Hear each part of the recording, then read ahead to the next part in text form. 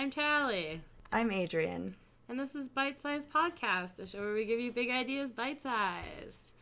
Woo! They're like snacks, but big snacks. Yeah, big old snacky. Oh, man, I could actually use a snack, probably. Dude, really good. It's... My microphone will probably pick up my stomach growling. Oh, yeah. I had breakfast this morning, but, like... I did not. I could eat. It was like small breakfast. I had like 2 slices of bacon and some eggs inside of a hot dog bun. So dope. To put some context on that. Well, no, there is none. Just kidding. That's what I ate. It was good though. I feel like it was a smart idea and it's handheld, so it's convenient. You know. Yeah, it sounds good. Yeah. I went. It was very nice. I went running, and then I haven't eaten yet. So. Yeah. You should probably eat it. Maybe going not right to. this second, but... No. As soon as we're done here, I'm going to cook so many eggs. Oh, yes. I love eggs. Eggs. Eggs. So, what have you been up to, my guy? So Augie got his sutures out a couple of days ago, so he doesn't have to wear his cone anymore. Cool. Yeah. He still has to be calm and not excitable. Like we can't increase his exercise yet. Mm-hmm. But just being able to have the cone off of him helps so much. Oh, yeah, I can imagine. Dogs in general, that sucks. That's I can imagine having to wear a cone around my head. And you're close to the ground and shelves and stuff, so it's you're bumping into it. And he's a big dog. He's a big fucking dog. And he'll follow us into the bathroom or whatever, and then he can't turn around because his cone gets stuck on everything. And it's kind of cute because he'll try and get stuck and try again and get stuck, and then he side eyes you and you could just barely see it through the hazy cone, and then he just there's a slight little shadow of shame, and he has to back up out of the bathroom. No. Oh, buddy. But we don't have to deal with that anymore. Good. And all of my bruises are healing because his cone would just, he just rams into you. Right. So what I was getting at is now that he doesn't have that cone on, we still have to keep him calm and everything, but we don't have to stay in the living room as much. Right. He can now walk easily, and, if he's alone, we're not super concerned because he's not going to rip his stitches out, so. Right. I am now not living in the living room constantly. Good. That's good. It's a comfy living room, but, living room life is... not always fun. You know? I know. My computer is in the bedroom, so... Yeah. So how are your things? Things are good, my guy. I went camping with some friends of a friend. They are from, the Yellowstone crew. They work and live in Yellowstone, and they, came down... because the lodge that they're normally at isn't open. So a lot of them aren't living in the park anymore, so they came down to hang out with Jenny, who is working at this park because her lodge is not open, and we went camping, and it was a super beautiful view, and I got to take a bunch of really cool pictures, and then where did you guys camp? So the place is called Curtis Canyon. It's not actually in Grand Teton National Park. It's in the National Elk Refuge, which is closer to Jackson. And so you drive, it's on the mountains opposite the Tetons, and it's a canyon kind of thing.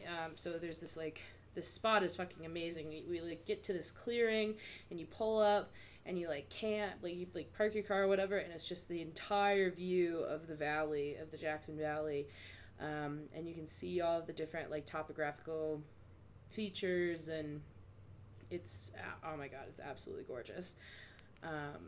That sounds dope. Yeah.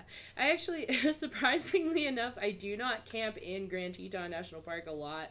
The park, like, the camping that, like, is within the park, I feel like is generally really overcrowded, and, like, the ones that are at, like, the different lodges or the different spots, it's most of the time, like, very much people that don't know what they're doing. Okay. You know, just, like, families that are, like, not necessarily, like, this is the one time that they'll ever go camping because they wanted to experience it. And so they stayed inside of the park, like, at a location in the park because they were close to, like, all the amenities, essentially. Yeah. Which is great that there are things for people like that. Yeah, absolutely. And you want to, like, introduce them to, like, give them the opportunity to, like, be introduced to nature so that they'll appreciate it more. Like, I definitely 100% support it. But I don't want to hang out with those people. No. Very much not shit in the woods people. So, yeah. So I don't generally camp in the park. The vast majority of the time I'm usually, also I don't like paying for campsites. I think it's kind of like insult upon injury where you're paying to get into the national parks and then you're also paying to be at a campsite. Yeah. It's just kind of, I mean, I know that there's, like, work going in to maintain it and, like, pay the employees that, like, take care of the campgrounds. But I also know what goes into running a campground and taking care of it and exactly how much it costs. So. Right. Yeah, so I generally camp in the National Forest. And then Curtis Canyon, this is the first time that I've actually been up there, which is really cool. But, yeah. Dope. Yeah, just doing outdoors things. Trying to see aliens, man. Like, really hard. Right? I look at the sky for hours every night. I've been looking too, and just like there's like clouds. Yeah. It's really strange watching because we have, like, such a crazy view of, like, the horizon, and, like, we have, like, so many points denoting where the sun is rising from. It's been really interesting to see the sky change in terms of, like, where the sun rises and sets going throughout the season. Okay. Yeah. Because, like, I wasn't really paying attention, and then, like, when I saw the sunrise the other day, and I was like, why the fuck is the sun on that side of the sky? That doesn't seem right. Like, but it is. It's just when you go in a different direction. Yeah, it turns out. Yeah, for sure. So I'm just a fucking idiot. It's fine. Don't worry about it. Yeah. So, yeah. All cool. Right. Let's get into it. Yeah, so this is our episode that's all about aliens and things in pop culture. And this is going to be a really fun episode because basically we're just going to geek out on alien movies and media. Yeah, absolutely. I'm excited because it's, like, mostly just, like, how we feel about aliens, you know? And, yeah. Like, our buddies, you know, our alien buddies. Sometimes, not all the time, but just, like, cool, like, fact stuff, like, things that you get excited to tell your friend that you learned about in, like, a bar setting or something like that. It's just, that'll be this episode, which is exciting and fun. Super cool. Mm-hmm. So we thought it would be appropriate if we talked about X-Files first. Absolutely. I think my favorite thing that I've seen recently regarding X-Files was, have you seen the picture where Mulder and Scully's hair is flipped? No. And they look like the whole meme is if you switch their hair, they look like a synth pop band from the 80s. Oh my god. So good. I'll send it to you. We'll put it on the Instagram because it's just so funny. That sounds amazing. Oh yeah. I feel like there's going to be no one listening who doesn't know who the X-Files is or what the X-Files is. Or at least, like, not necessarily be super familiar about it, but they're going to, like, recognize what it is. But in case you don't know, The X-Files is a TV show, was a TV show. Mm-hmm. They keep coming back, so who knows if there will be another season. Right. There's currently 11 seasons. Jesus, and I didn't even know there was that many. Yeah, and there's over 200 episodes. Mm-hmm. And basically the premise of the X-Files is it's these two agents, one of them being Spooky Mulder, and the other one being Dana Scully, who is a skeptic. Fox Mulder, he believes in all the alien stuff. He believes in conspiracy theories. He's a total believer, and Scully is not. And they have to do. It's basically like a Monster of the Week formula. Yeah. Which I personally like. I think it's fun. Oh, absolutely. And the cool thing is, like, it kind of reminds me of, like, did you ever, were you a 4chan person at all, or, like, a Something Awful person? Yeah, I dabble. So, like, the SPC or whatever, like, do you know what I'm talking about? Like, it was on the X board, like, the paranormal boards, and it's, like, essentially these creatures that are essentially, like, cryptids that are, like, collectively, like, captured in the wild and then, like, put away, and they're, like, all kinds of different horror stuff. And some of them are, like, kind of alien dudes, and then others are, like, you know, more like Mothman, or, like, this weird, like, plastic baby, or, like, the Annabelle doll. It's just, like, all different kinds of... So it's kind of, like, it's not necessarily all alien stuff. Like, it was, like... It's just... Like an urban legend. Yeah, creepy shit. It's fun. If you haven't watched it, I highly recommend that you watch it. Right. So the cool thing... Well, there's a bunch of cool things about X-Files. But one of the, like, main... The story arc, because it's mostly a Monster of the Week, but there is an overarching story arc, and it's that they start to uncover this conspiracy where the government is hiding the fact that aliens have made contact with humans, and that, like, the Roswell incident was real, and that there is, like, the shadowy government figure, what are they called? The Syndicate? Yeah. And they, as a callback to, I think it was our Area 51 episode when we talked about all those weird conspiracy theories where people were talking about hybrid people and alien. Oh, yeah, alien superpower people. Yeah. So in the X-Files, like, part of what they uncover is that the Syndicate have, like, struck this deal with the aliens, and the aliens are, like, planning on making all the people sick and then taking them as slaves and then making alien human hybrid stuff. Yeah. So what came first, the X-File human, the chicken or the alien egg? Hybrid, or the conspiracy theory? Right. X-Files was obviously first. That's what inspired the government to partner with aliens to create human-alien hybrids. Yeah, the X-Files was actually created by the government. Right, yeah. It's kind of like how it was like that, Area 51 is just to throw off the scent or whatever. That's pretty much what the X-Files was. It's like, pump them full of, like, mythos fucking nonsense, and they'll never suspect that that's what's actually going on. But there's some David truth Duchovny, to it. hot dad, also crime-fighting superhero that kills aliens. It's a whole thing. Yeah, that's real. That's his real life. Yeah, that's. I wish. That would be so awesome. Can we also talk about the opening sequence for the X-Files is, like, probably the most terrifying fucking thing on the face of the planet. Like, that scared the shit out of me as a child. You mean the intro? Yeah, like the intro music and just, like, dude, the music is so good. Yeah, it's great. Oh my I love god, it now, I love it. when I was a kid, I was like, oh, my mom's watching that fucking scary show again.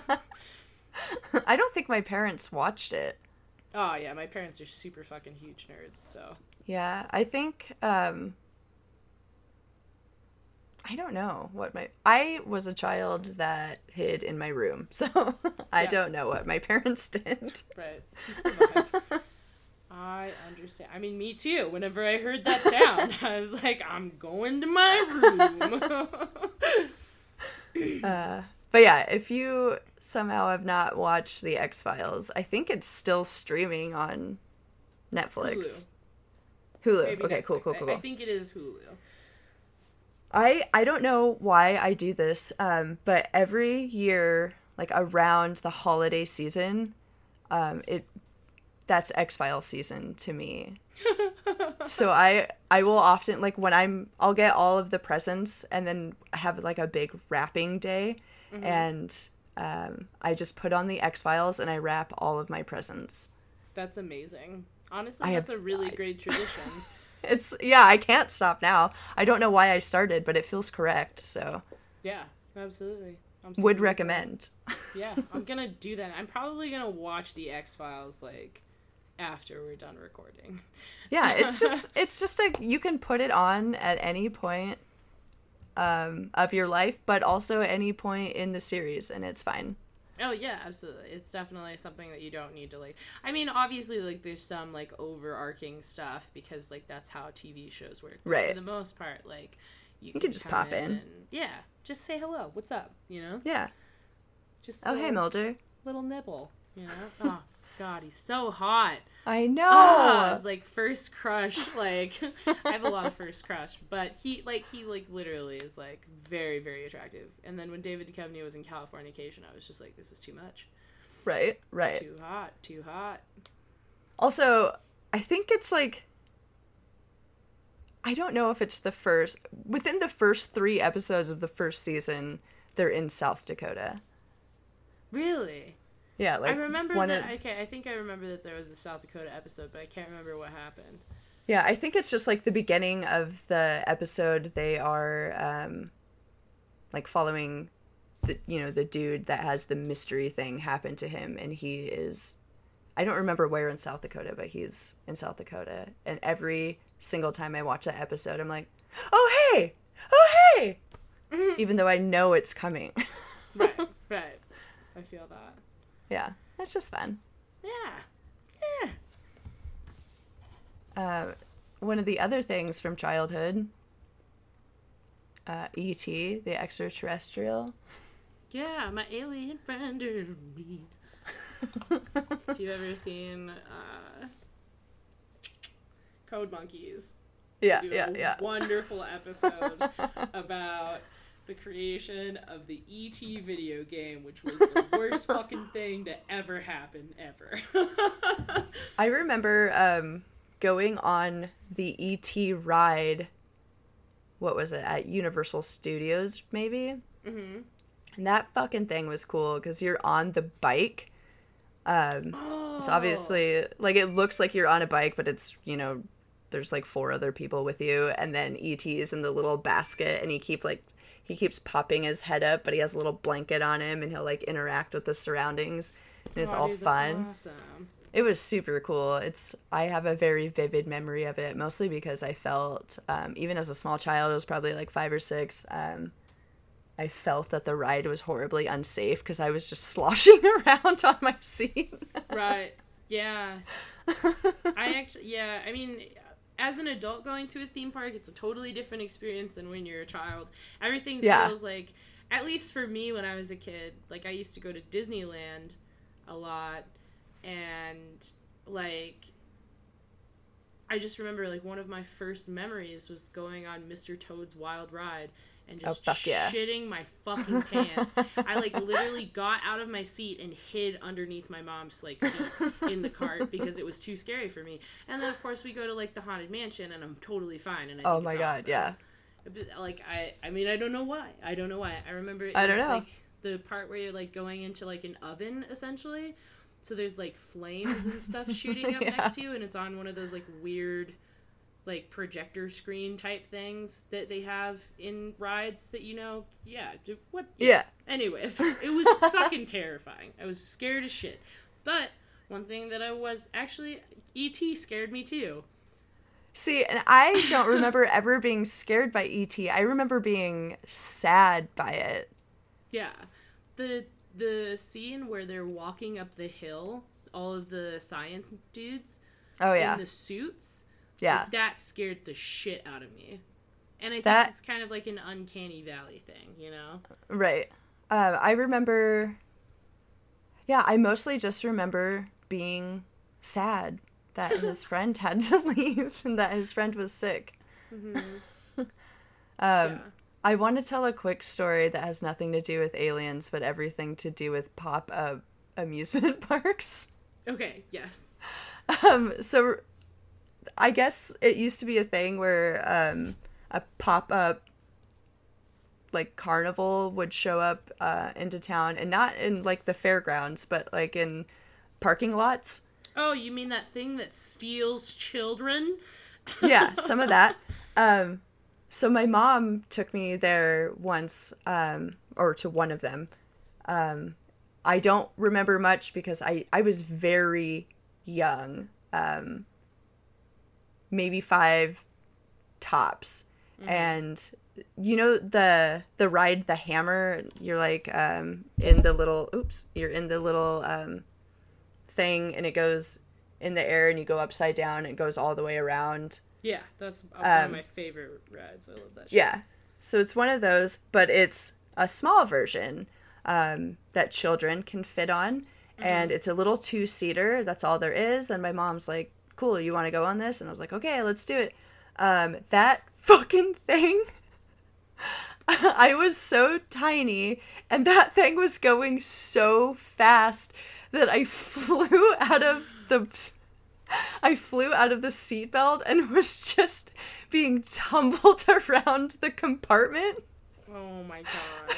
And it was going so fast, so I was just flopping all around. And my mom couldn't do anything because she was in her seatbelt, but she was just dying laughing. Oh my god, Mom! I remember just like tumbling around, like yelling, like "Help me!" And my mom was just laughing. She was like reaching for me and stuff, but right. I was just being tossed around so much, and the fucking child running the ride didn't hear us yelling. Right. So we just kept going, and I got tossed around so much. Oh my god, that's fucking terrifying. That's so terrifying. That's funny though. Yeah. I mean, like, honestly, now that I'm an adult and I like see like the way like I mean, like, I'm sure she knew that you probably like hopefully you wouldn't like, you know, fling out of the like compartment and die. Yeah, it was a closed compartment. Funny. Yeah. But yeah, dude, like I would laugh at a child.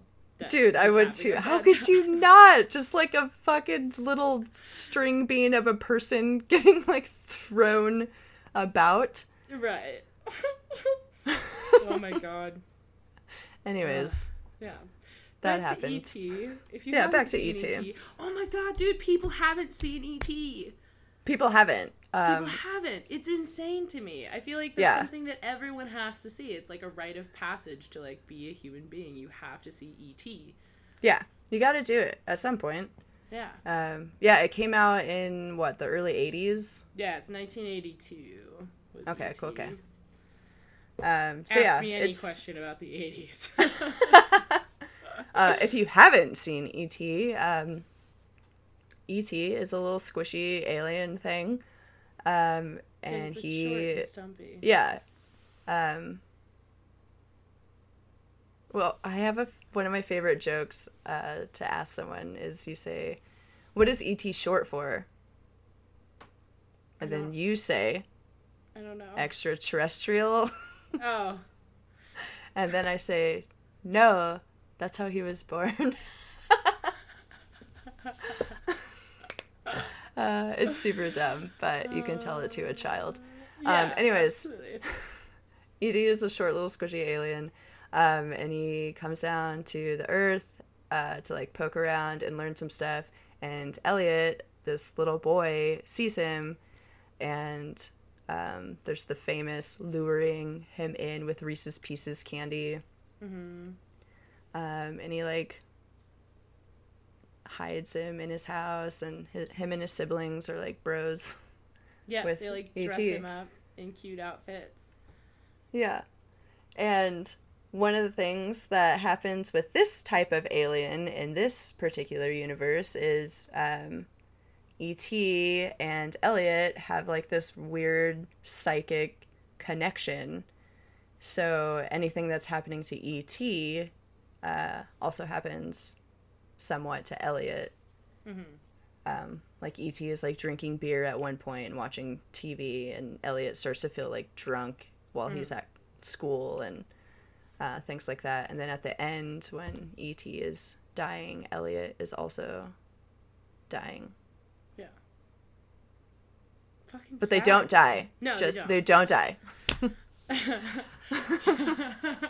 Way to ruin the end of the movie, but no, it's been out since the fucking 80s. Like, everyone should see this movie, and also, like, you should have seen this movie. Like, I still can't wrap my head around, like, so... I know, little baby Drew Barrymore.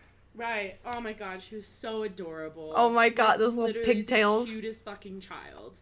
Yeah. Like, what you imagine, like, when someone says, like, little girl child, like, that's, like, the image that you see is Drew Barrymore. When you're like, my little sister, you picture a little pigtailed, cute Drew Barrymore. Yeah, literally, that's it. Doesn't matter who Gertie. you are, doesn't matter what your nationality, it's just Drew Barrymore as a child. Yeah. Yeah, dude, I've gotten to that, like, point now where I just, like, feel old all the time. I was at a fire with a bunch of people that are younger than me, and some people that were, like, you know, my same age or whatever, and my friend has, like, a joke about, like, instead of saying, like, the rapture, like, getting raptured, she says reptard. Oh. And, like, Reptar, like, from Rugrats. The Rugrats. Yeah, so she's, like, you know, whatever, and so I, like, said that. I was like, well, can't do that, I'm getting reptard, or something like that, like, because we were talking about religious stuff, and, everyone laughed, and no one knew. Like, they laughed because it sounded funny, I guess, but they didn't actually know what Reptar was. And I was like, that's not even that old. Like, Rugrats... It really isn't. You know? But, yeah. So that's where I am in my life now. I'm fucking sad. Dude, welcome. Welcome. Oh, God. I don't want to. Take me back. Yeah, because you're several years younger than me, aren't you? Yeah. Yeah. How old are you? Shit, it's zombie time right now. The alarms are going off. Zombie all the dogs. Time? Yeah, when the tornado alarms go off. Oh, yeah. Oh, I thought that was on Sundays. I guess it is. It's the first Saturday of the month. There you go. All the dogs in the neighborhood are barking. Oh, God. But yeah, E.T. was, like, a super, super, super popular film. It was even better, like, it was higher earning than Star Wars, which was also a huge, huge, huge release. And it held the record for 11 years until Jurassic Park was released. And that was another Steven Spielberg film. I fucking love Jurassic Park. Yeah. Yeah. Yeah. I haven't watched E.T. in a really long time, but I should rewatch it again. I tend to not watch movies that made me sad in my childhood. Like, I'd never want to see them again. I mean, it makes sense. I don't know. It's nice to feel sad. Plus, like, I mean, there's hope at the end of E.T. Like, it's a good one. It's just a solid one, you know? It really is. And E.T. is... I've always wanted to, like, hug him because he looks so squishy and weird. Yeah. Yeah. He's a squishy little guy. Yeah. He's, like, a little cutie. Yeah. He's just all skin. He kind of looks like a ball sack a little bit. Yeah. Like, with feet. He's a ball sack with feet and arms. That's E.T. I hate to say that, but it is what he looks like. Liver spots. Yeah, dude. Exactly. Old man ball sack with legs and arms. Oh, it's like I thought maybe he's not that cute. Right, yeah. I mean, I don't know. He's like kind of like, I mean, he's what the 80s tried to do when they wanted to make cute things. You know what I mean? Like, the 80s had a really special thing going on for creatures because like the gremlins were like that too, like kind of squishy looking. And yeah, absolutely. And that was the whole thing. I even had, like, when I was growing up, I even had like a toy E.T. Was it squishy? No, it was hard plastic. Oh. Yeah. But I want like a stress ball that looks like E.T. That'd be sick. That'd be dope. I'm here for that. Me too. Yeah. But no, he's like a turtle eyeball ball sack man.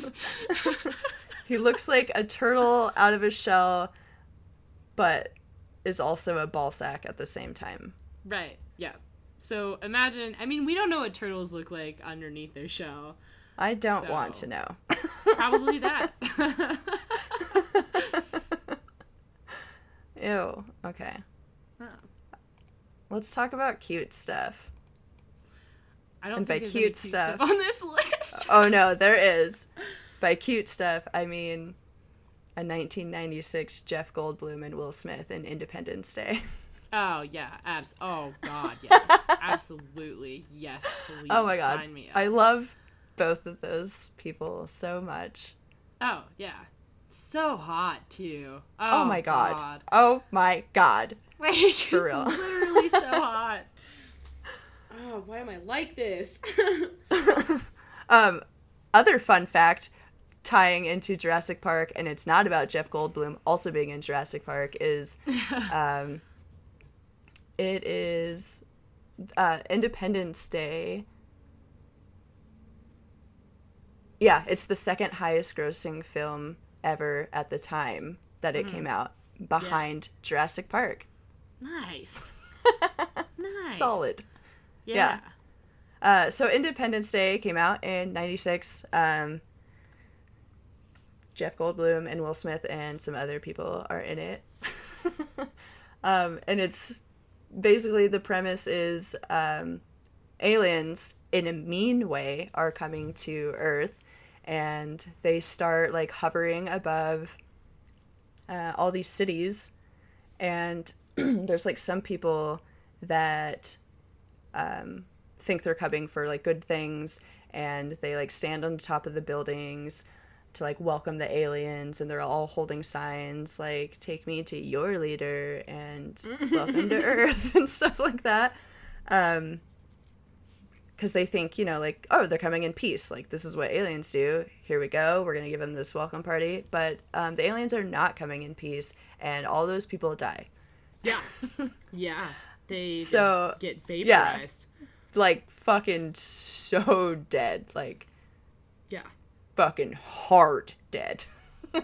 yeah but dead. Jeff Goldblum's character, he like he's like a satellite dude, and he's like picking up on the signals, and he realizes that like, oh shit, these aliens are like, they're on a timer, this is a countdown, and they're all gonna do this fucking huge coordinated attack. So his ex-wife works in the White House, and he's like trying to get at her like, girl, you gotta tell the president, like, these aliens are not coming in peace, they're gonna fucking kill everybody, which is when people start dying.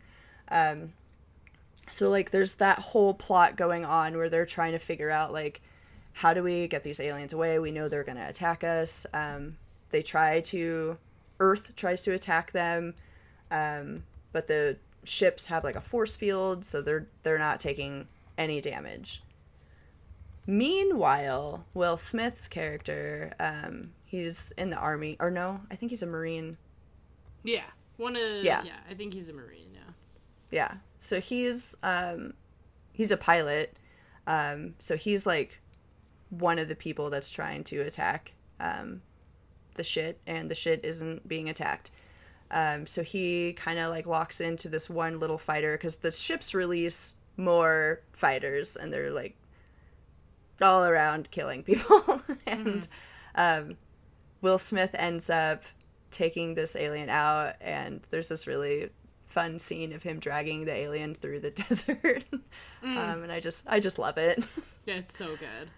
Yeah, but he ends up, as another callback to our Area 51 episode, he takes the alien to Area 51, and so at Area 51, they're now housing the, like, little fighter ship that the alien was in, and they have three alien corpses at Area 51, and they're starting to, like, do the alien autopsy on one of the aliens. Turns out alien is not dead, and it uses, like, telepathic power to fucking kill everybody. Yeah, in, like, a big way. Yeah.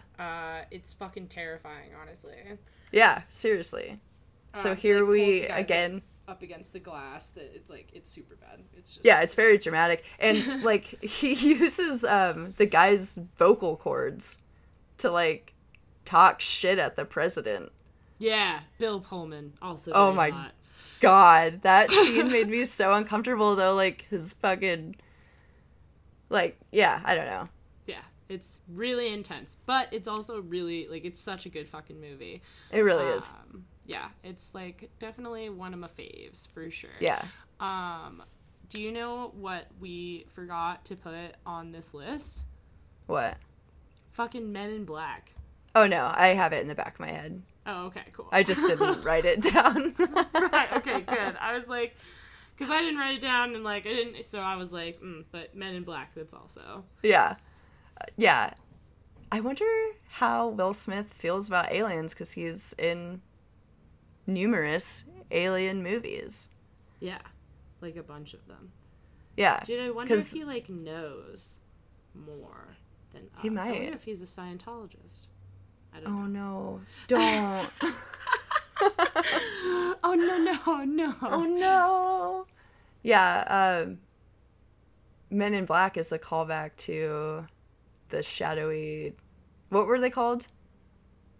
The Mysterious 12 or whatever? Oh, yeah, the, I can't remember if it's majestic or magnificent. It's, like, some dumb word that... It really like, is. It's like, and it definitely this starts with an sense. And it sounds like a fucking stupid fucking, like, a Tarantino movie or something like that. It sounds like a ripoff of, like, the X-Men or something. Yeah, exactly. And so, it's a group of people that are, like, prided with, like, and the whole thing is kind of like if Project Blue Book was, like, real, and they were actually, like, they were actually going through and doing these investigations and, like, finding aliens.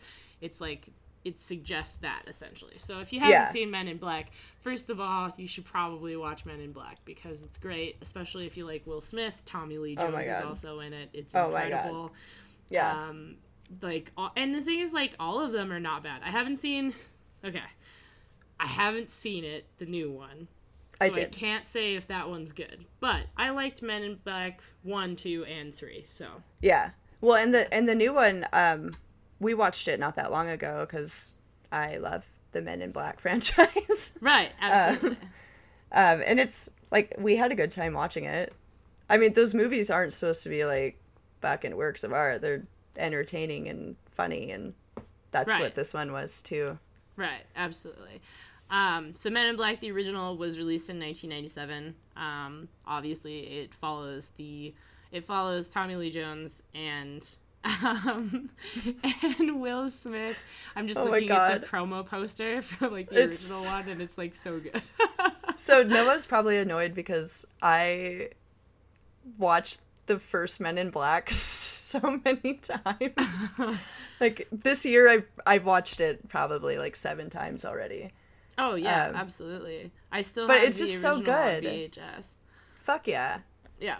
Dude, that's the scene where Will Smith is, just a cop, and he's chasing what turns out to be an alien through New York, and he's going everywhere, and he finally, like, pins him against the wall, and he's like, NYPD means I will knock your punk ass down. Yeah. Fuck fucking love it. I fucking love Will Smith. Oh, dude, Will Smith is like literally, he's so great. Oh God, I'm just, all I'm saying is that he's literally so great, and I just don't understand how anyone could possibly even think to cheat on him, because he just seems fantastic. I don't think she cheated on him. They've had an open relationship for like so long. Really? Okay. I don't know. I heard some internet shit. I guess that's wrong. Yeah, there's a bunch of internet shit. Them, I'm out of their business. I just can't imagine a world in which you would want to be in a relationship. But I know. Because I remember like years ago finding out, or like reading that they were in an open relationship, and I was like probably in my early 20s at the time, and I was like, so you're telling me there's a chance? So you're telling me there's a chance? So when this whole thing happened this year, like I was like questioning myself, like, did I not read that years ago? Right. Is that what the fuck is happening? So I don't know. But yeah, Will Smith was actually one of my first crushes, because I grew up watching The Fresh Prince of Bel-Air. Oh yeah, absolutely. This is now a Will Smith fan podcast. Right. I'm gonna change my name on Twitter. Like, this is completely different. Yeah. We're gonna steer this ship into a completely different direction. Thank you so much for your patronage. Thank you so much for listening up to this point. Shifting although gears. I understand, I really can't see why anyone would stop listening. Yeah, right. Because Will Smith is literally the shit. Oh, I love him so fucking much. He's just great. Know. But yeah, back to Men in Black. I love the franchise. It's so fun. Each movie has its own, like, they did a really good job of giving them all their own interesting plot, which is good because it didn't kill the sequels. Yeah. And I think I mentioned when we were talking about on our last episode when Hynek used the term swamp gas, they call back to it in Men in Black when they're like, some swamp gas reflected off of Venus. Yeah, that's what you saw. Yeah. Oh my gosh. Yeah, it's just a cool concept. It's a cool movie. I like it a lot. I really love the little coffee aliens that are always hanging out in the break room drinking coffee. Like, I think that's probably like my favorite part of the whole series. Wanga. Yes. I am slightly embarrassed by how much of the script I know. That does happen. Ooh. Yeah. It's just super solid film, and everyone should watch it. It's like very, and the thing is, like, the comedy, they do it in a way that it's like it's good for everyone, and it definitely like aged super well, I feel like. Yeah, it really did. So, yeah. Especially because they didn't rely on a bunch of like CG stuff. Yeah, there was a lot of like special effects and things like that. So yeah, they did a good job with all of that. Mm-hmm. Also, I can never look at Vincent, the D'Onofrio? I don't fucking know. He's an actor, and he's actually a very good actor and has, like, won awards and has, like, been in, like, a bunch of different stuff. But I just can't. I think most recently he's, like, on, like, one of those cop shows. I can't remember. Yeah. I don't know anyone's name unless they're Will Smith and Jeff Goldblum. Right, yeah, I feel that. Yeah, like, he was in Thumbsucker, which was, like, an independent film. Like, he's been in, like, a bunch of stuff. But him playing the Bug in that, I can't fucking look at him the same way. Anytime he's in something, I just don't want to watch it because he was so fucking gross as the Bug in fucking Dude, he did so fucking good, though. Yeah, dude. Oh, my God. He was also Gomer Pyle in Full Metal Jacket. Oh, shit. I didn't know that. But now I do. That's cool. Yeah. I didn't know that either. Yeah. So watch Men in Black. Please do. One of the other movies that I really want to talk about is Contact from 1997 with Jodie Foster, not Helen Hunt. Right. Helen Hunt is in Twister. Jodie Foster is in Contact. They were two movies that were released around the same time. They look very similar. They really do. Yeah. So I understand, but not the same. Yeah. Person. No. But Contact, I actually didn't see Contact until I was in my mid-20s. I didn't even know about it, honestly, until I was in my mid-20s. And I went to it. The school put on a special thing for women in science and engineering at the Elks Theater, which is our little vintage, cute little theater here. And they they rented it out, and we watched Contact, which is super cool. Sorry, I'm dying. So the movie, if you haven't seen it, I almost said Helen Hunt. Jodie Foster is this lady scientist, and she, like, her life's work is, like, trying to find evidence of alien life, and she finally does. And, like, at first people aren't believing her, and then she finds more evidence, and then they're like, okay, we believe you now. And people start, and by people I mean, like, governments and shit, start building these machines that will be able to travel to the star where the transmissions are coming from. And eventually, like, she gets on this machine to go travel, and she, like, they set her off, and she starts, like, she's going through all these wormholes. It's super cool. Like, the scene is super cool when she's traveling. And she lands, and she comes onto this beach that she knew from her childhood, and off in the distance, she sees a person standing there, and as she, like, walks up to this person, she sees it's her father, who died, like, a long time ago. And at first she's like, what the fuck? But then she finds out it's an alien that took on, like, her dad's form. Yeah. And they start communicating with her, and they're like, you know, we created this beach and whatnot, and I look like your dad, so this is easier for you to comprehend, like, what's going on, so you're not, like, all freaked out. Right. And the alien starts to tell her, like, this is just humanity's first step in, like, this space exploration stuff. But then she, like, she passes out, and she starts traveling back through a wormhole, and when she, like, comes to, like, everybody is like, oh my god, are you okay, what's going on? And she finds out that the machine actually didn't leave. It just, like, fell off of its rig and then fell into the safety net. So she, like, didn't leave, but she's like, no, I was gone for, like, 18 hours. Like, she's approximating it. She's like, I was gone, I was really there.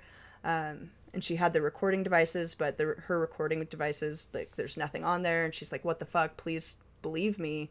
And then eventually these, like, White House correspondents are, like, talking, and they're like, okay, so, like, her recording device did only record noise. Like, there's nothing on there, but it did record 18 hours of it. And then you're like, oh my god. So they keep financially supporting her. Yeah. Really good movie. Yeah, it's, oh my gosh, it's really emotional. It's just, you should watch it. Another one that you should watch. Yeah. It was released in 1997, I think. Yeah. Yeah. Yeah. Yeah, and it's just, like the pace, like, it's slower. Like, it's not like an adventure comedy situation. Like, it's, like, a serious film, and I like that it's rooted in science, whether the science is real or not. Right. Just because so it's based off of a Carl Sagan book. Yeah. Yeah. But yeah, it's, you know, it just, when things like this are rooted more in science, again, whether it's real science or not, it just feels, it helps me, at least, with the suspension of disbelief. Like, oh, this could happen. Right. Exactly. Yeah.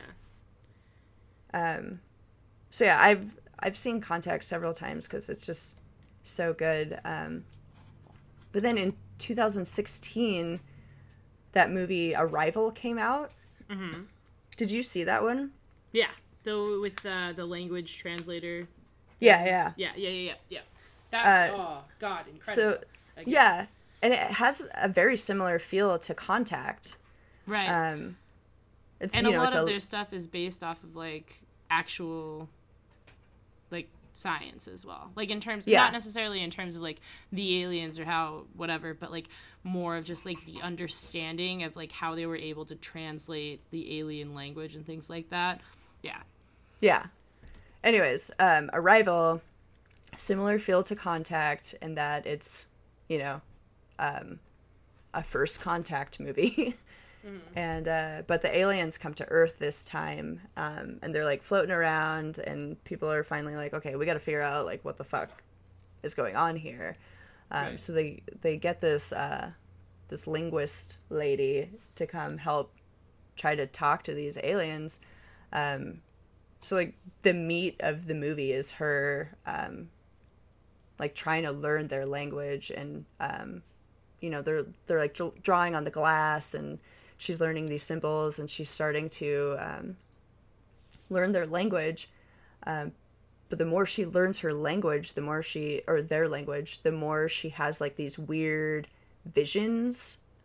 And she had a daughter that passed away at a young age. So also similar to Contact, they're using her deceased loved one as a bridge of sorts. Mm-hmm. Yeah, and basically it comes out like as you learn more of their language, which is like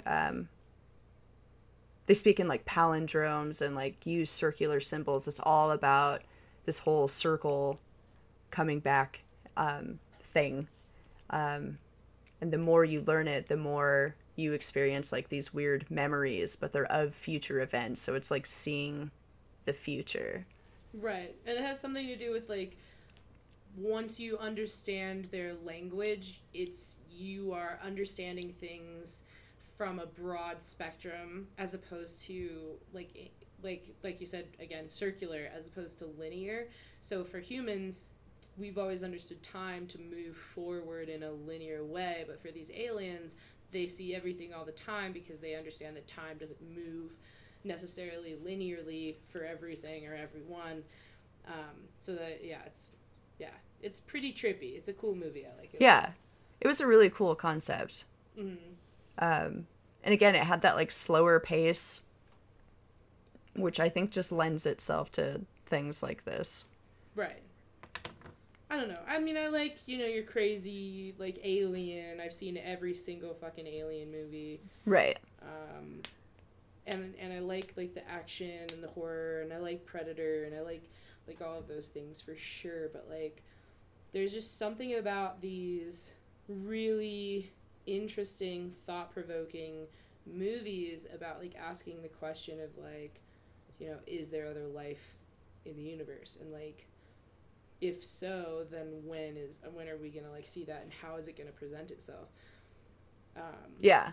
So yeah. And it's also cool to demonstrate like, because obviously aliens have been talked about in the world for, you know, so long at this point, and it's cool to see that a subject such as aliens can it has such a wide range, because you have on one end like all the crazy conspiracy theories about aliens wanting to enslave the human race and make hybrids, right. And then but you also have like these movies that are like kind of take it seriously a little more, so aliens can reach a wide range of people.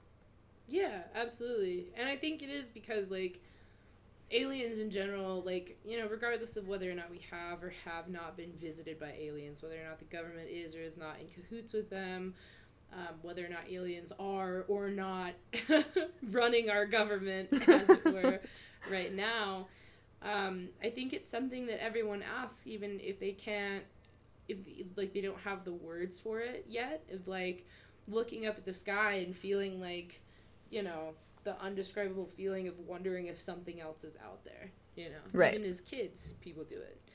Yeah, for sure. So, Yeah.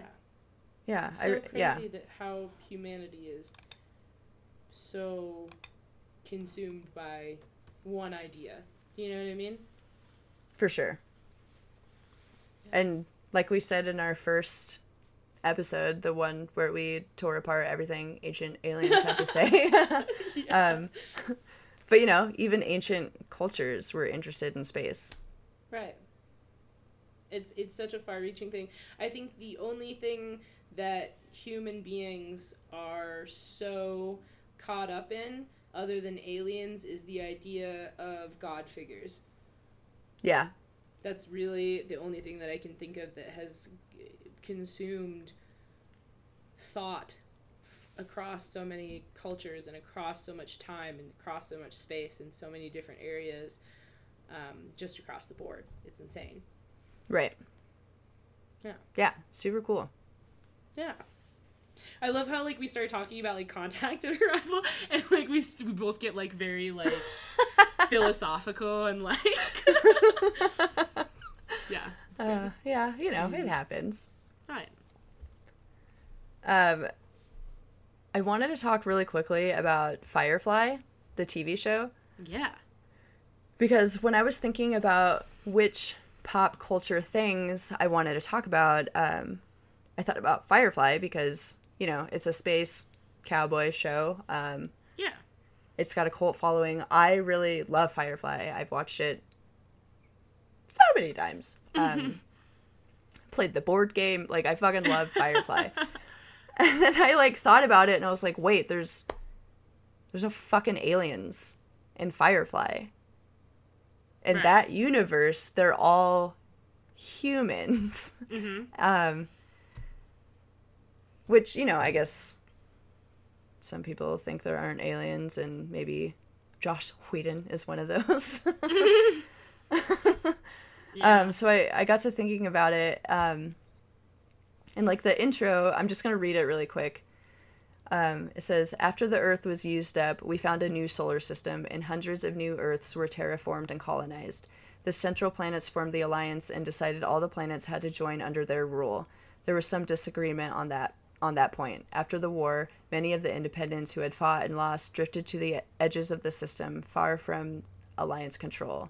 Out here, people struggled to get by with the most basic technologies. A ship could bring you work, a gun would help you keep it. A captain's goal was simple: find a crew, find a job, keep flying. I know. I get so nervous reading aloud. I'm sorry. Oh, no, you're fine. So then I thought, like, well, maybe in the Firefly universe, because, you know, they fucked up real Earth and then moved on to a new solar system and terraformed a bunch of things. So it is possible in the universe that Firefly is in that there were aliens, and then once they saw that humans were, like, fucking up their shit and then heading towards their shit to fuck it up, they were just like, I'm out. Fuck these people. Right.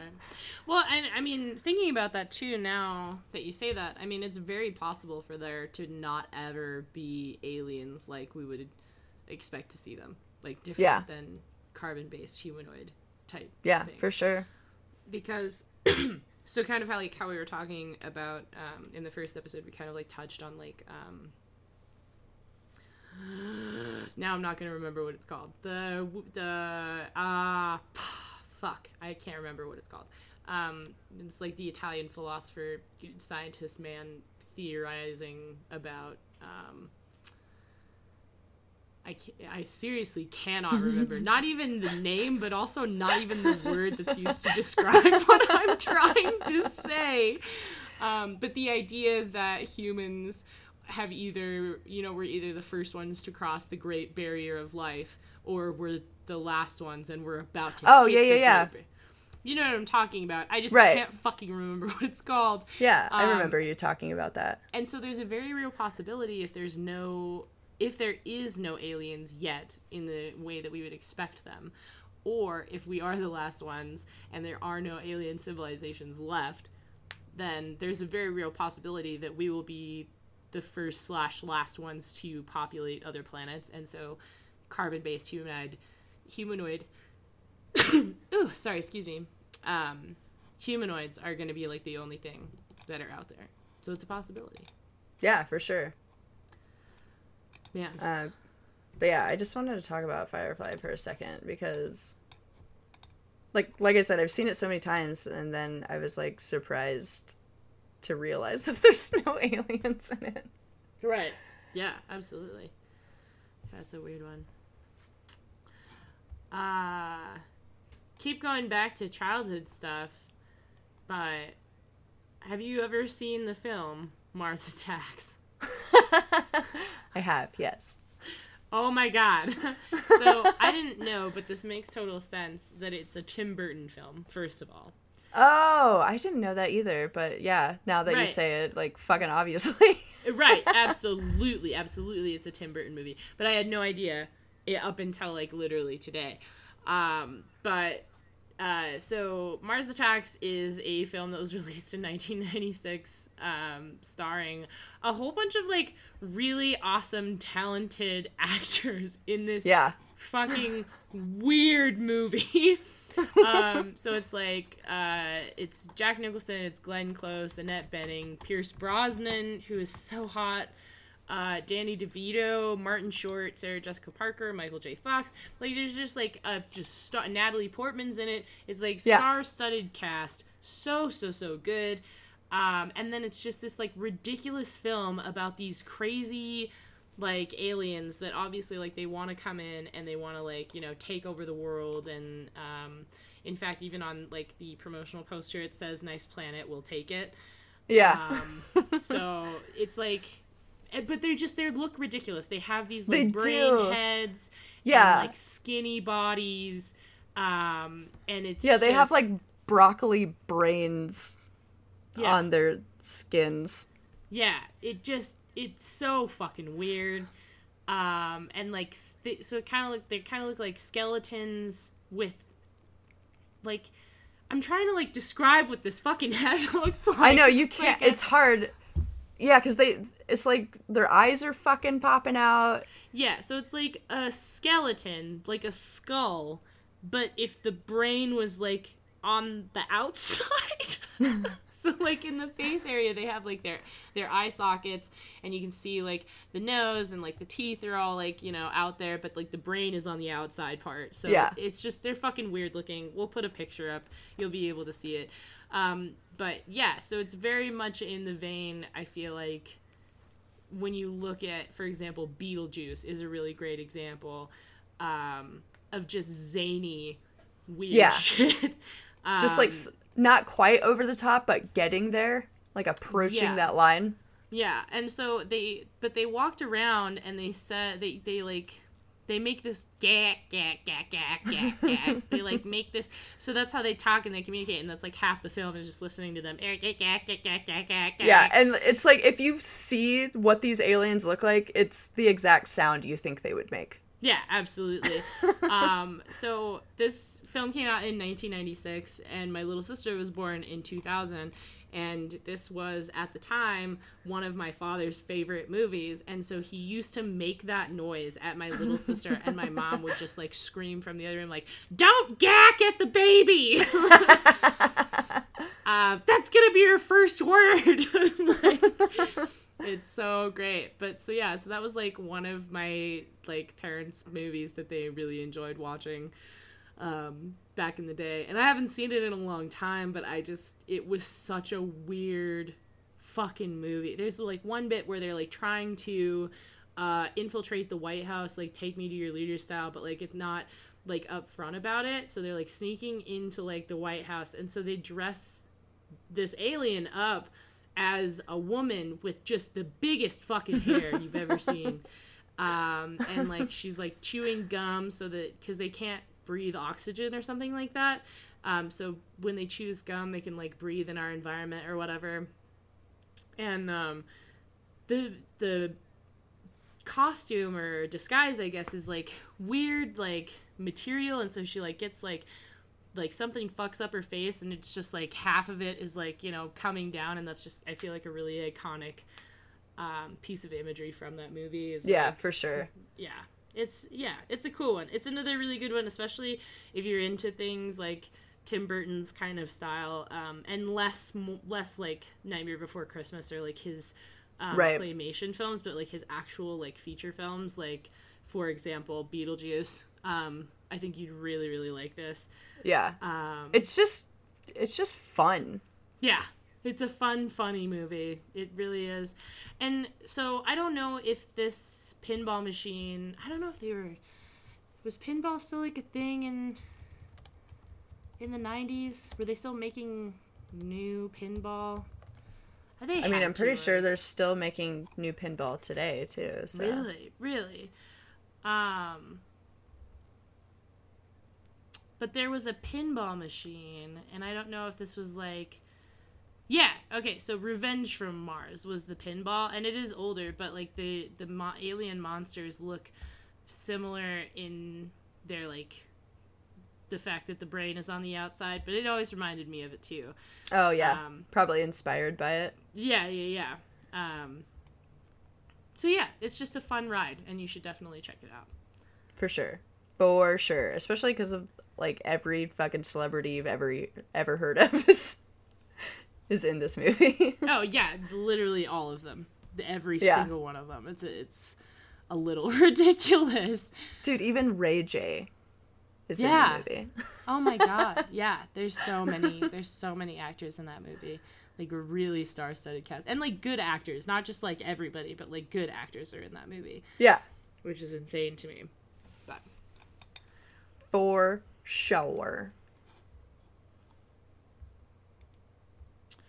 And yeah, am I doing War of the Worlds? Yes. Right. So, man, do I have a story for you. A story so insane it's almost as if it really wasn't as crazy and intense as everyone thought that it was.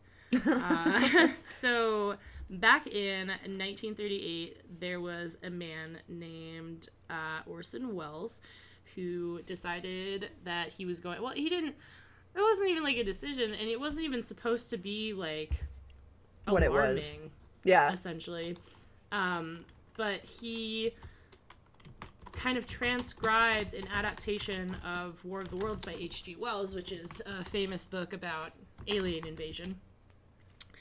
And so H.G. Wells was doing this radio play in 1938, and it was on like a pretty good time slot. Right. It was 60 and minutes. They did say at the beginning, like, this is a radio drama. Right. And the thing is, it was also printed, like, in the paper that it was scheduled. Like, right. It was a thing that people, like, the problem is that it wasn't very popular. It wasn't something that people were, like, gonna go out of their way to listen to unless they knew about it and wanted to, like, listen to it. Right. Yeah, so people were just, like, tuning in and they had missed the memo that it was fake. Right, and so it did cause a lot of panic, but a big part of that, because basically they're like, we interrupt this broadcast to tell you that aliens have invaded New Jersey, or, like, whatever. Right. Like, it read very much like it was the news going over,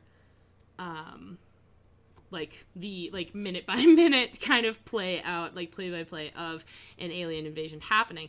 And so there were a huge amount of people that got very worked up and like, oh my god, I can't believe this is happening. However, when I was growing up, I heard about it from my grandmother and my mom, and they said that people were like killing themselves in San Francisco because oh my god, like it's starting on the East Coast and it's coming this way. But I really don't think that is accurate. And there was a really good article that I read from NPR that said that probably about 5,000 people or something like that were tested to like a rating service essentially, and essentially they asked them, what are you listening to on that night? And they were like a radio play. They didn't ever say like a news broadcast or anything like that. Yeah, so there was like, sorry, there's a lot of hysteria that was coming from it.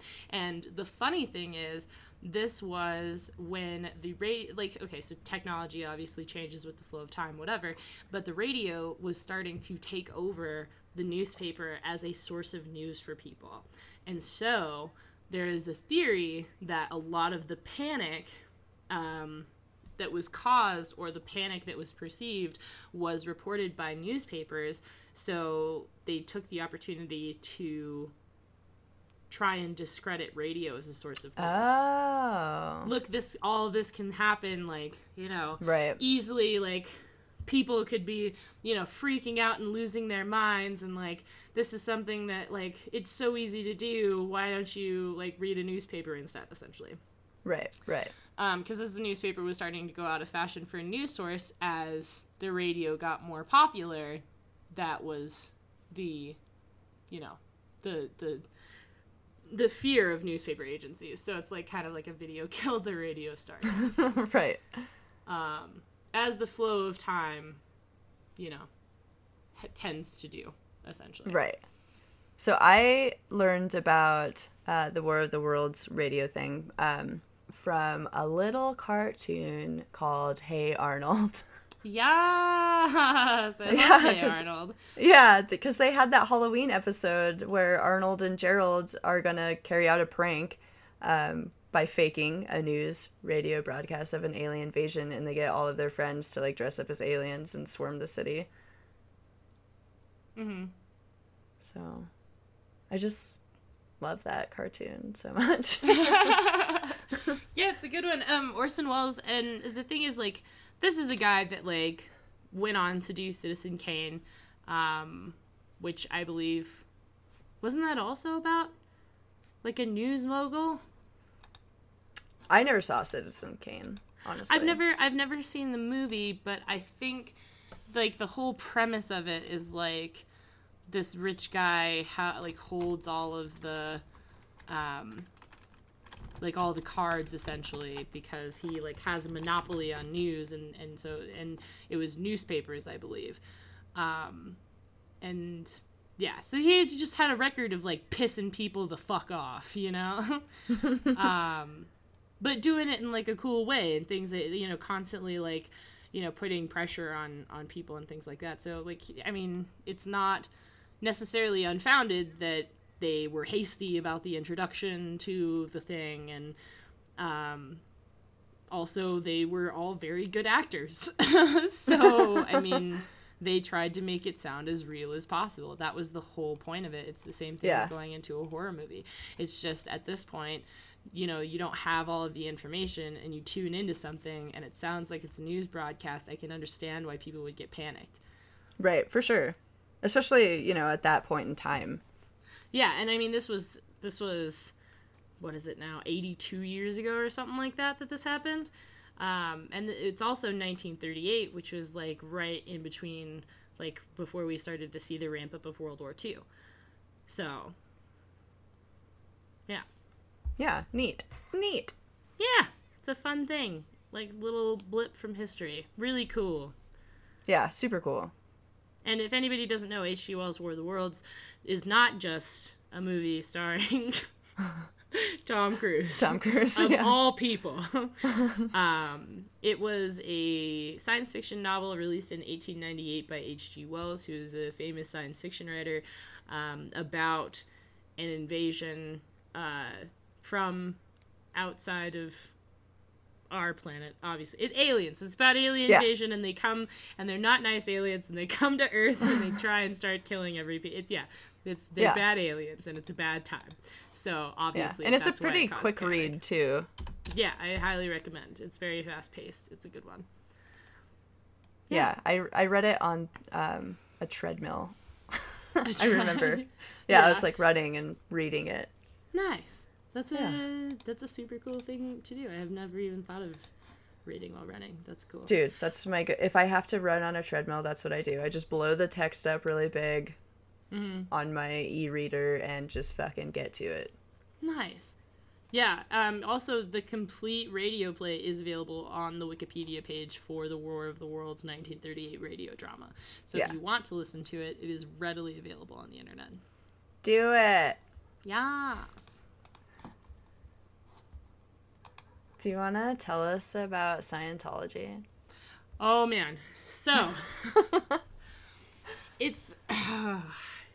So I can't really tell you all about Scientology. So I'll give you a little bit of backstory because... Right. Really quickly, there are some good documentaries out there that you guys should watch because holy shit. Oh, yeah, absolutely. Another really good, honestly, I mean, if you're into it, Last Podcast on the Left has a great series about Mormonism that talks about all of it. Oh, yeah! It hits on all the points. Oh, my God. It's really good. So good. But, okay, so, Scientology.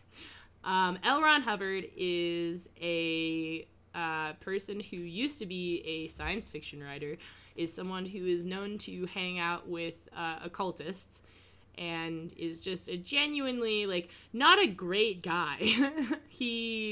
I also believe that there's somewhere where he, like, comes out and says that everything was fake. Like, at one point. Like, I feel like there's a TV interview where he says that. So, a friend of mine and I actually, when we went to go see Massive Attack in Minneapolis. God, I can't fucking talk today. Minneapolis. Minneapolis. Anyways, so when we went to Minneapolis to see Massive Attack, we also went to, because they were having an open house where you could, like, do, like, test your evilness, test your alien juice or whatever. And so we went into the Church of Scientology, and we, like, took this, like, quiz, and then, like, this very strange man told me a bunch of stuff about myself that he shouldn't have known. It was really fucking weird. Oh, no. So originally, like, Chase and I were like, this is gonna be hilarious, you know? Right. And we go in, and it's, like, totally, like, one of the nicest buildings I've ever been in. I don't understand why a church has to be so big, but that's just me. They've got, like, these testing centers where you can do all this stuff. They've got, like, a gift shop where you can buy all of L. Ron Hubbard's books. And honestly, like, they're halfway decent alien fan fiction, I guess, you could say. Right. And the way that they present it is, oh, God, they're freaks, man. They're freaky people. Like, it's so weird. It's just so weird. And so the way that they present it is essentially you're holding on to, whenever you have, like, mental illness, or whenever you have problems with your health or things like that, it's because you're holding on to trauma from previous lives. Now, me, as a person who's, like, spiritual, and I, like, do have, like, some kind of belief in reincarnation and that kind of thing, that makes sense to me. It totally does. It's like, okay, you're holding on to previous traumas, and that's, like, affecting who you are as a person now. Like, that's why meditation's a huge thing. Like, that's just a thing that's true. When you hold on to previous trauma, your brain's not healthy. So, Xenu is an alien who, according to L. Ron Hubbard, is the dictator of the Galactic Confederacy, who brought millions of people to Earth, then known as Teagiak, in a DC-8 like spacecraft 75 million years ago, stacked them around volcanoes, and then killed them with hydrogen bombs. And official Scientology scriptures hold that Thetans, or immortal spirits of these aliens, adhere to humans, causing them spiritual harm. And so, essentially, what's happening is those traumatic memories from being abducted from an alien are what are causing you to be mentally unhealthy. And if you pay the Church of Scientology enough money, they will teach you a course on how to separate yourself from the spirit of the evil aliens. Yeah, sure, that checks out. Right, totally. Yeah, absolutely. It totally makes sense. Like, wow, I wish you would have told me sooner. Yeah, absolutely. So, essentially, they're, oh my God, it's, a government faction, this is from the Wikipedia page, a government faction known as the Loyal Officers finally overthrew Xenu and his renegades and locked him away in an electronic mountain trap from which he has not escaped. Although the location of Xenu is sometimes said to be the Pyrenees on Earth, this is actually the location Hubbard gave elsewhere for an ancient Martian report station. Tegeac was subsequently abandoned by the Galactic Confederacy and remains a pariah prison planet to this day, although it has suffered repeatedly from incursions by alien invader forces since that time. In 1988, the cost of learning these secrets from the Church of Scientology was approximately $6,500.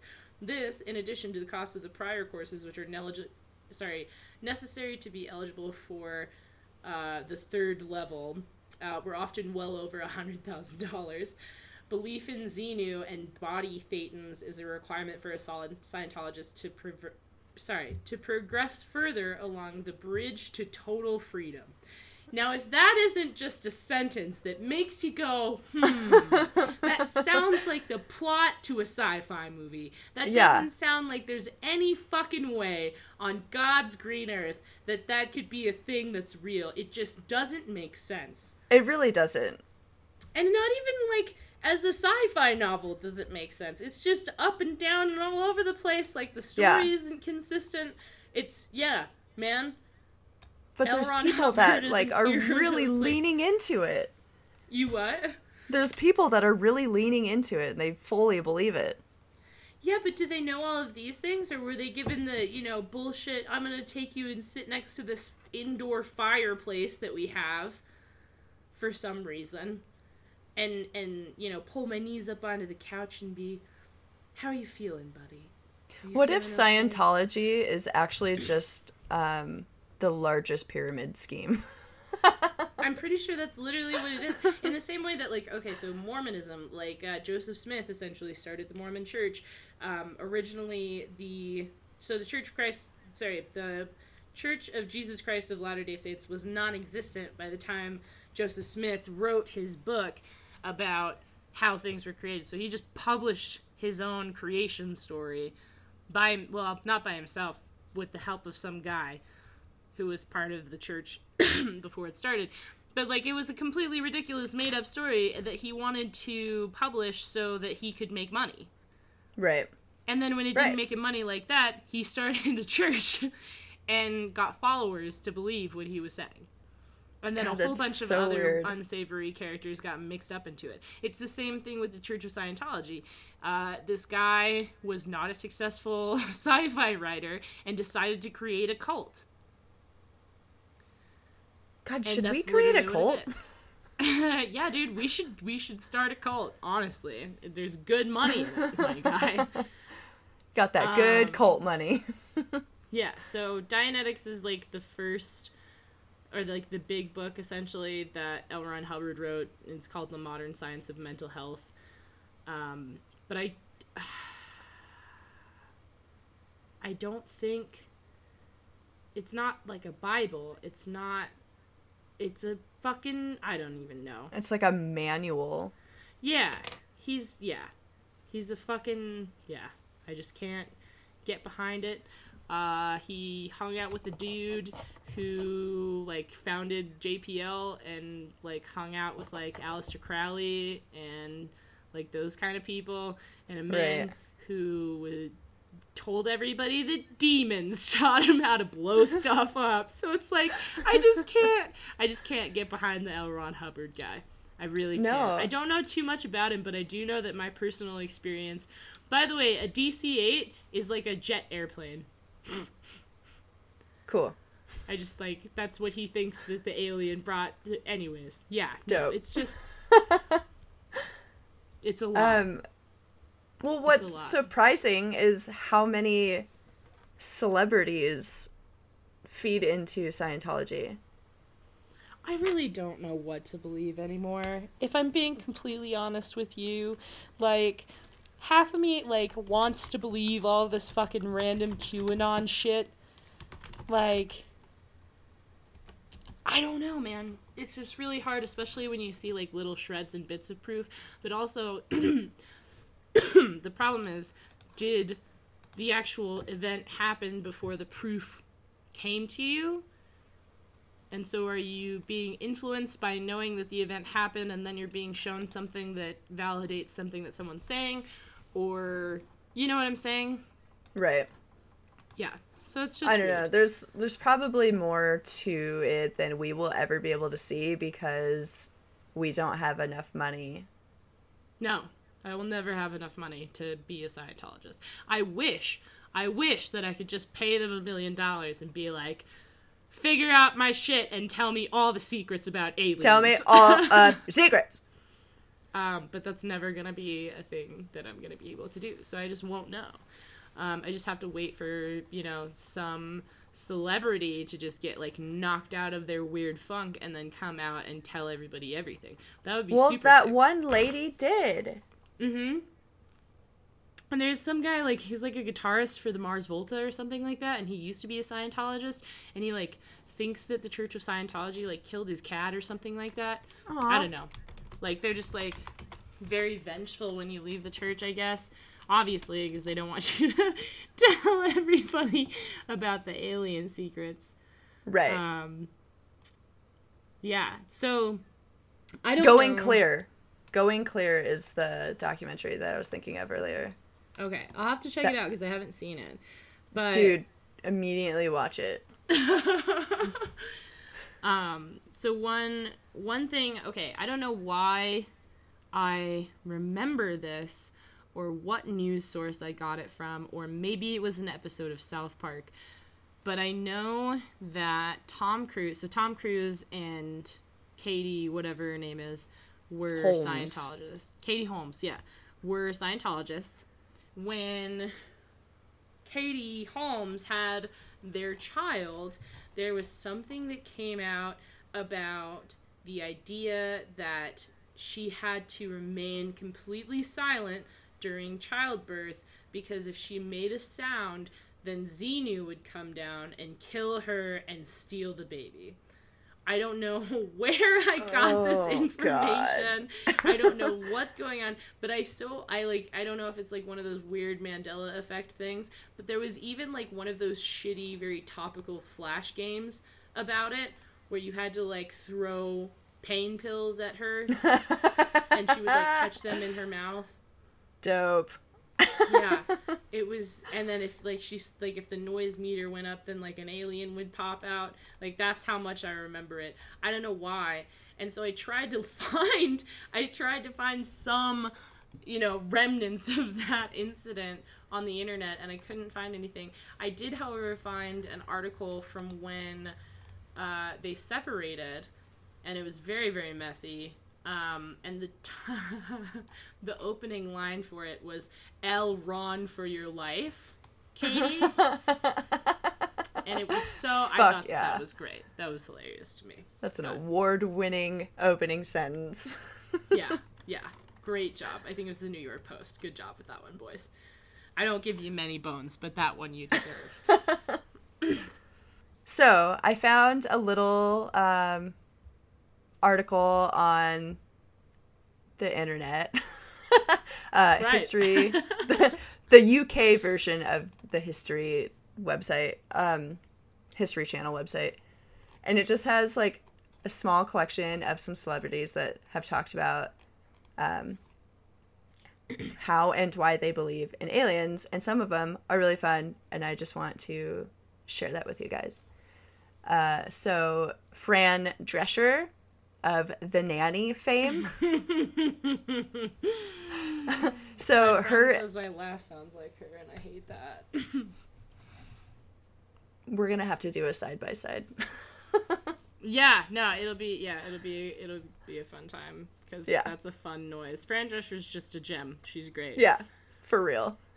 So her and her ex-husband, they both believe that they were abducted by aliens. And not together.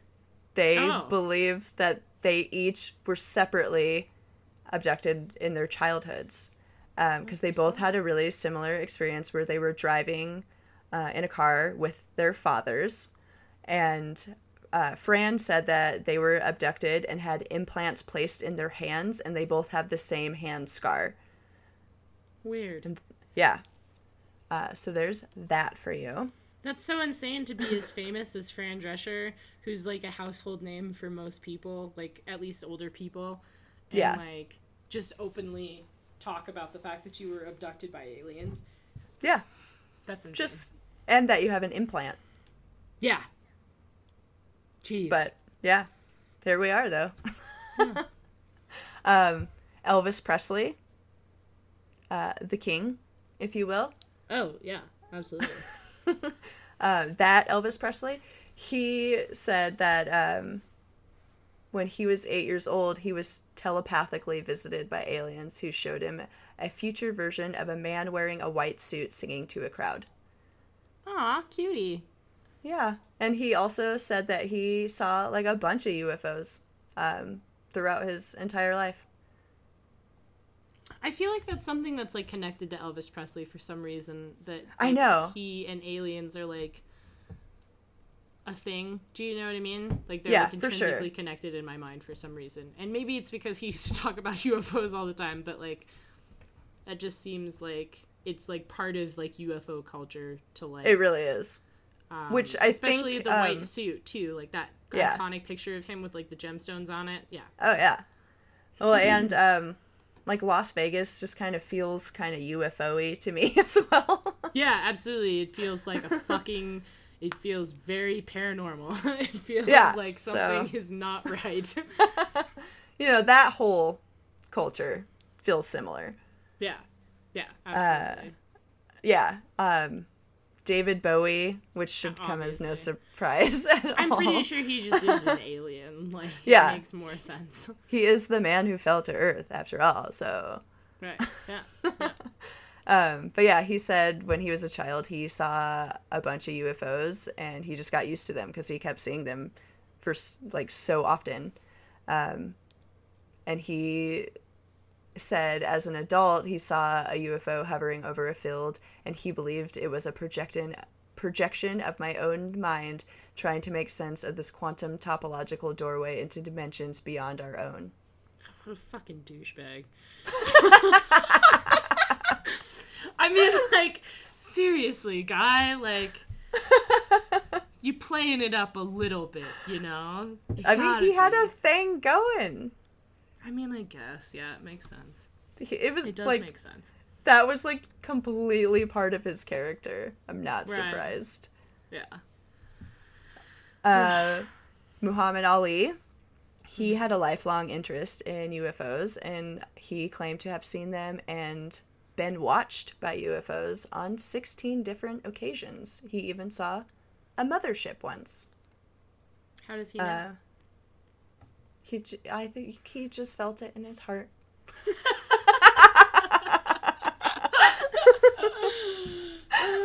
That's funny.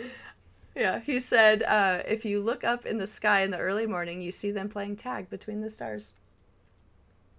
I think maybe he just got hit in the head too many times. Completely possible. Yeah, I don't know. You can see them playing tag between the stars. That's a sweet, lovely thing to say. I know. But also, no, sir, that's a concussion. Yeah, that is a traumatic brain injury, actually.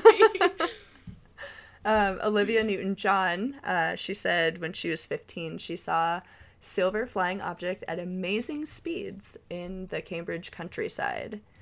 She's been a firm believer forever in the existence of aliens, and she was quoted as saying, "In England, most people now think UFOs are possible. 20 years ago, how many people would have thought that?" So yeah. And then the last one is William Shatner. So he said that he saw a UFO in the desert in 1969, and then later admitted that he lied about that. But he still was like, but I am a firm believer, so there's no doubt that there is life out there. Right. I know that I lied about this, but... But for real. Yeah. I don't know how old this article is. Let me quickly check. Cool, it doesn't say. Excellent. That for me. Yeah, really great.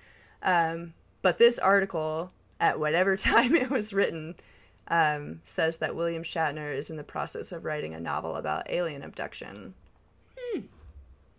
So Weird. maybe it's out now, maybe it's not.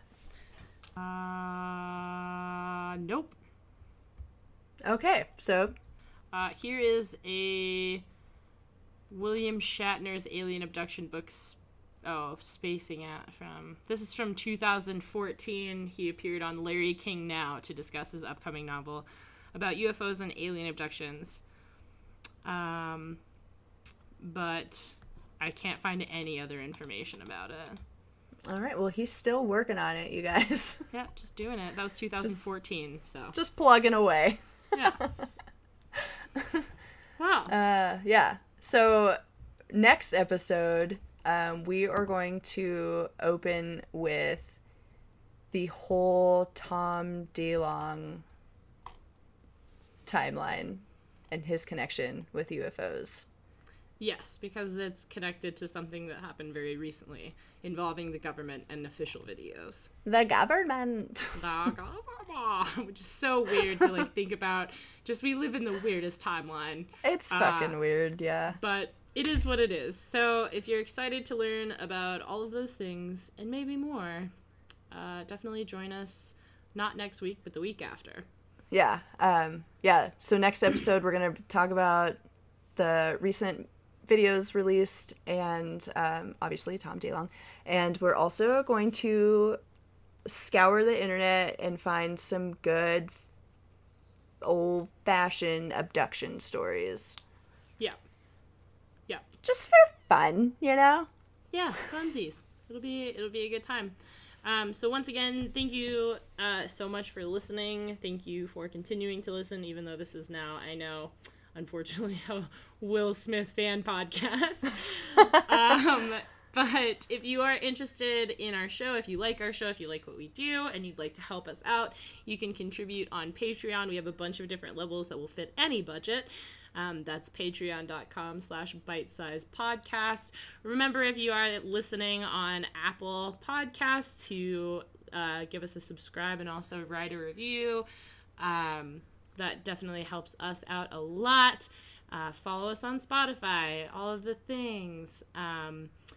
And also, if you guys, we are still taking stories from fans, so if you do have an alien story, go ahead and hit us up on Twitter or Instagram at bitesizepodcast, or you can email us at our I really can't do this today. Go ahead and email us at bitesizedpodcast@gmail.com, which is BYTESIZED podcast@gmail.com. Tell your friends. Yeah, tell your friends about us, man. We're too poor to get billboards, so you guys definitely help us out by sharing us around, for sure. Yeah, we appreciate it. Yeah, we love you guys, buddies. Bite-sized buddies. So cute. Yeah. Okay, bye. Bye.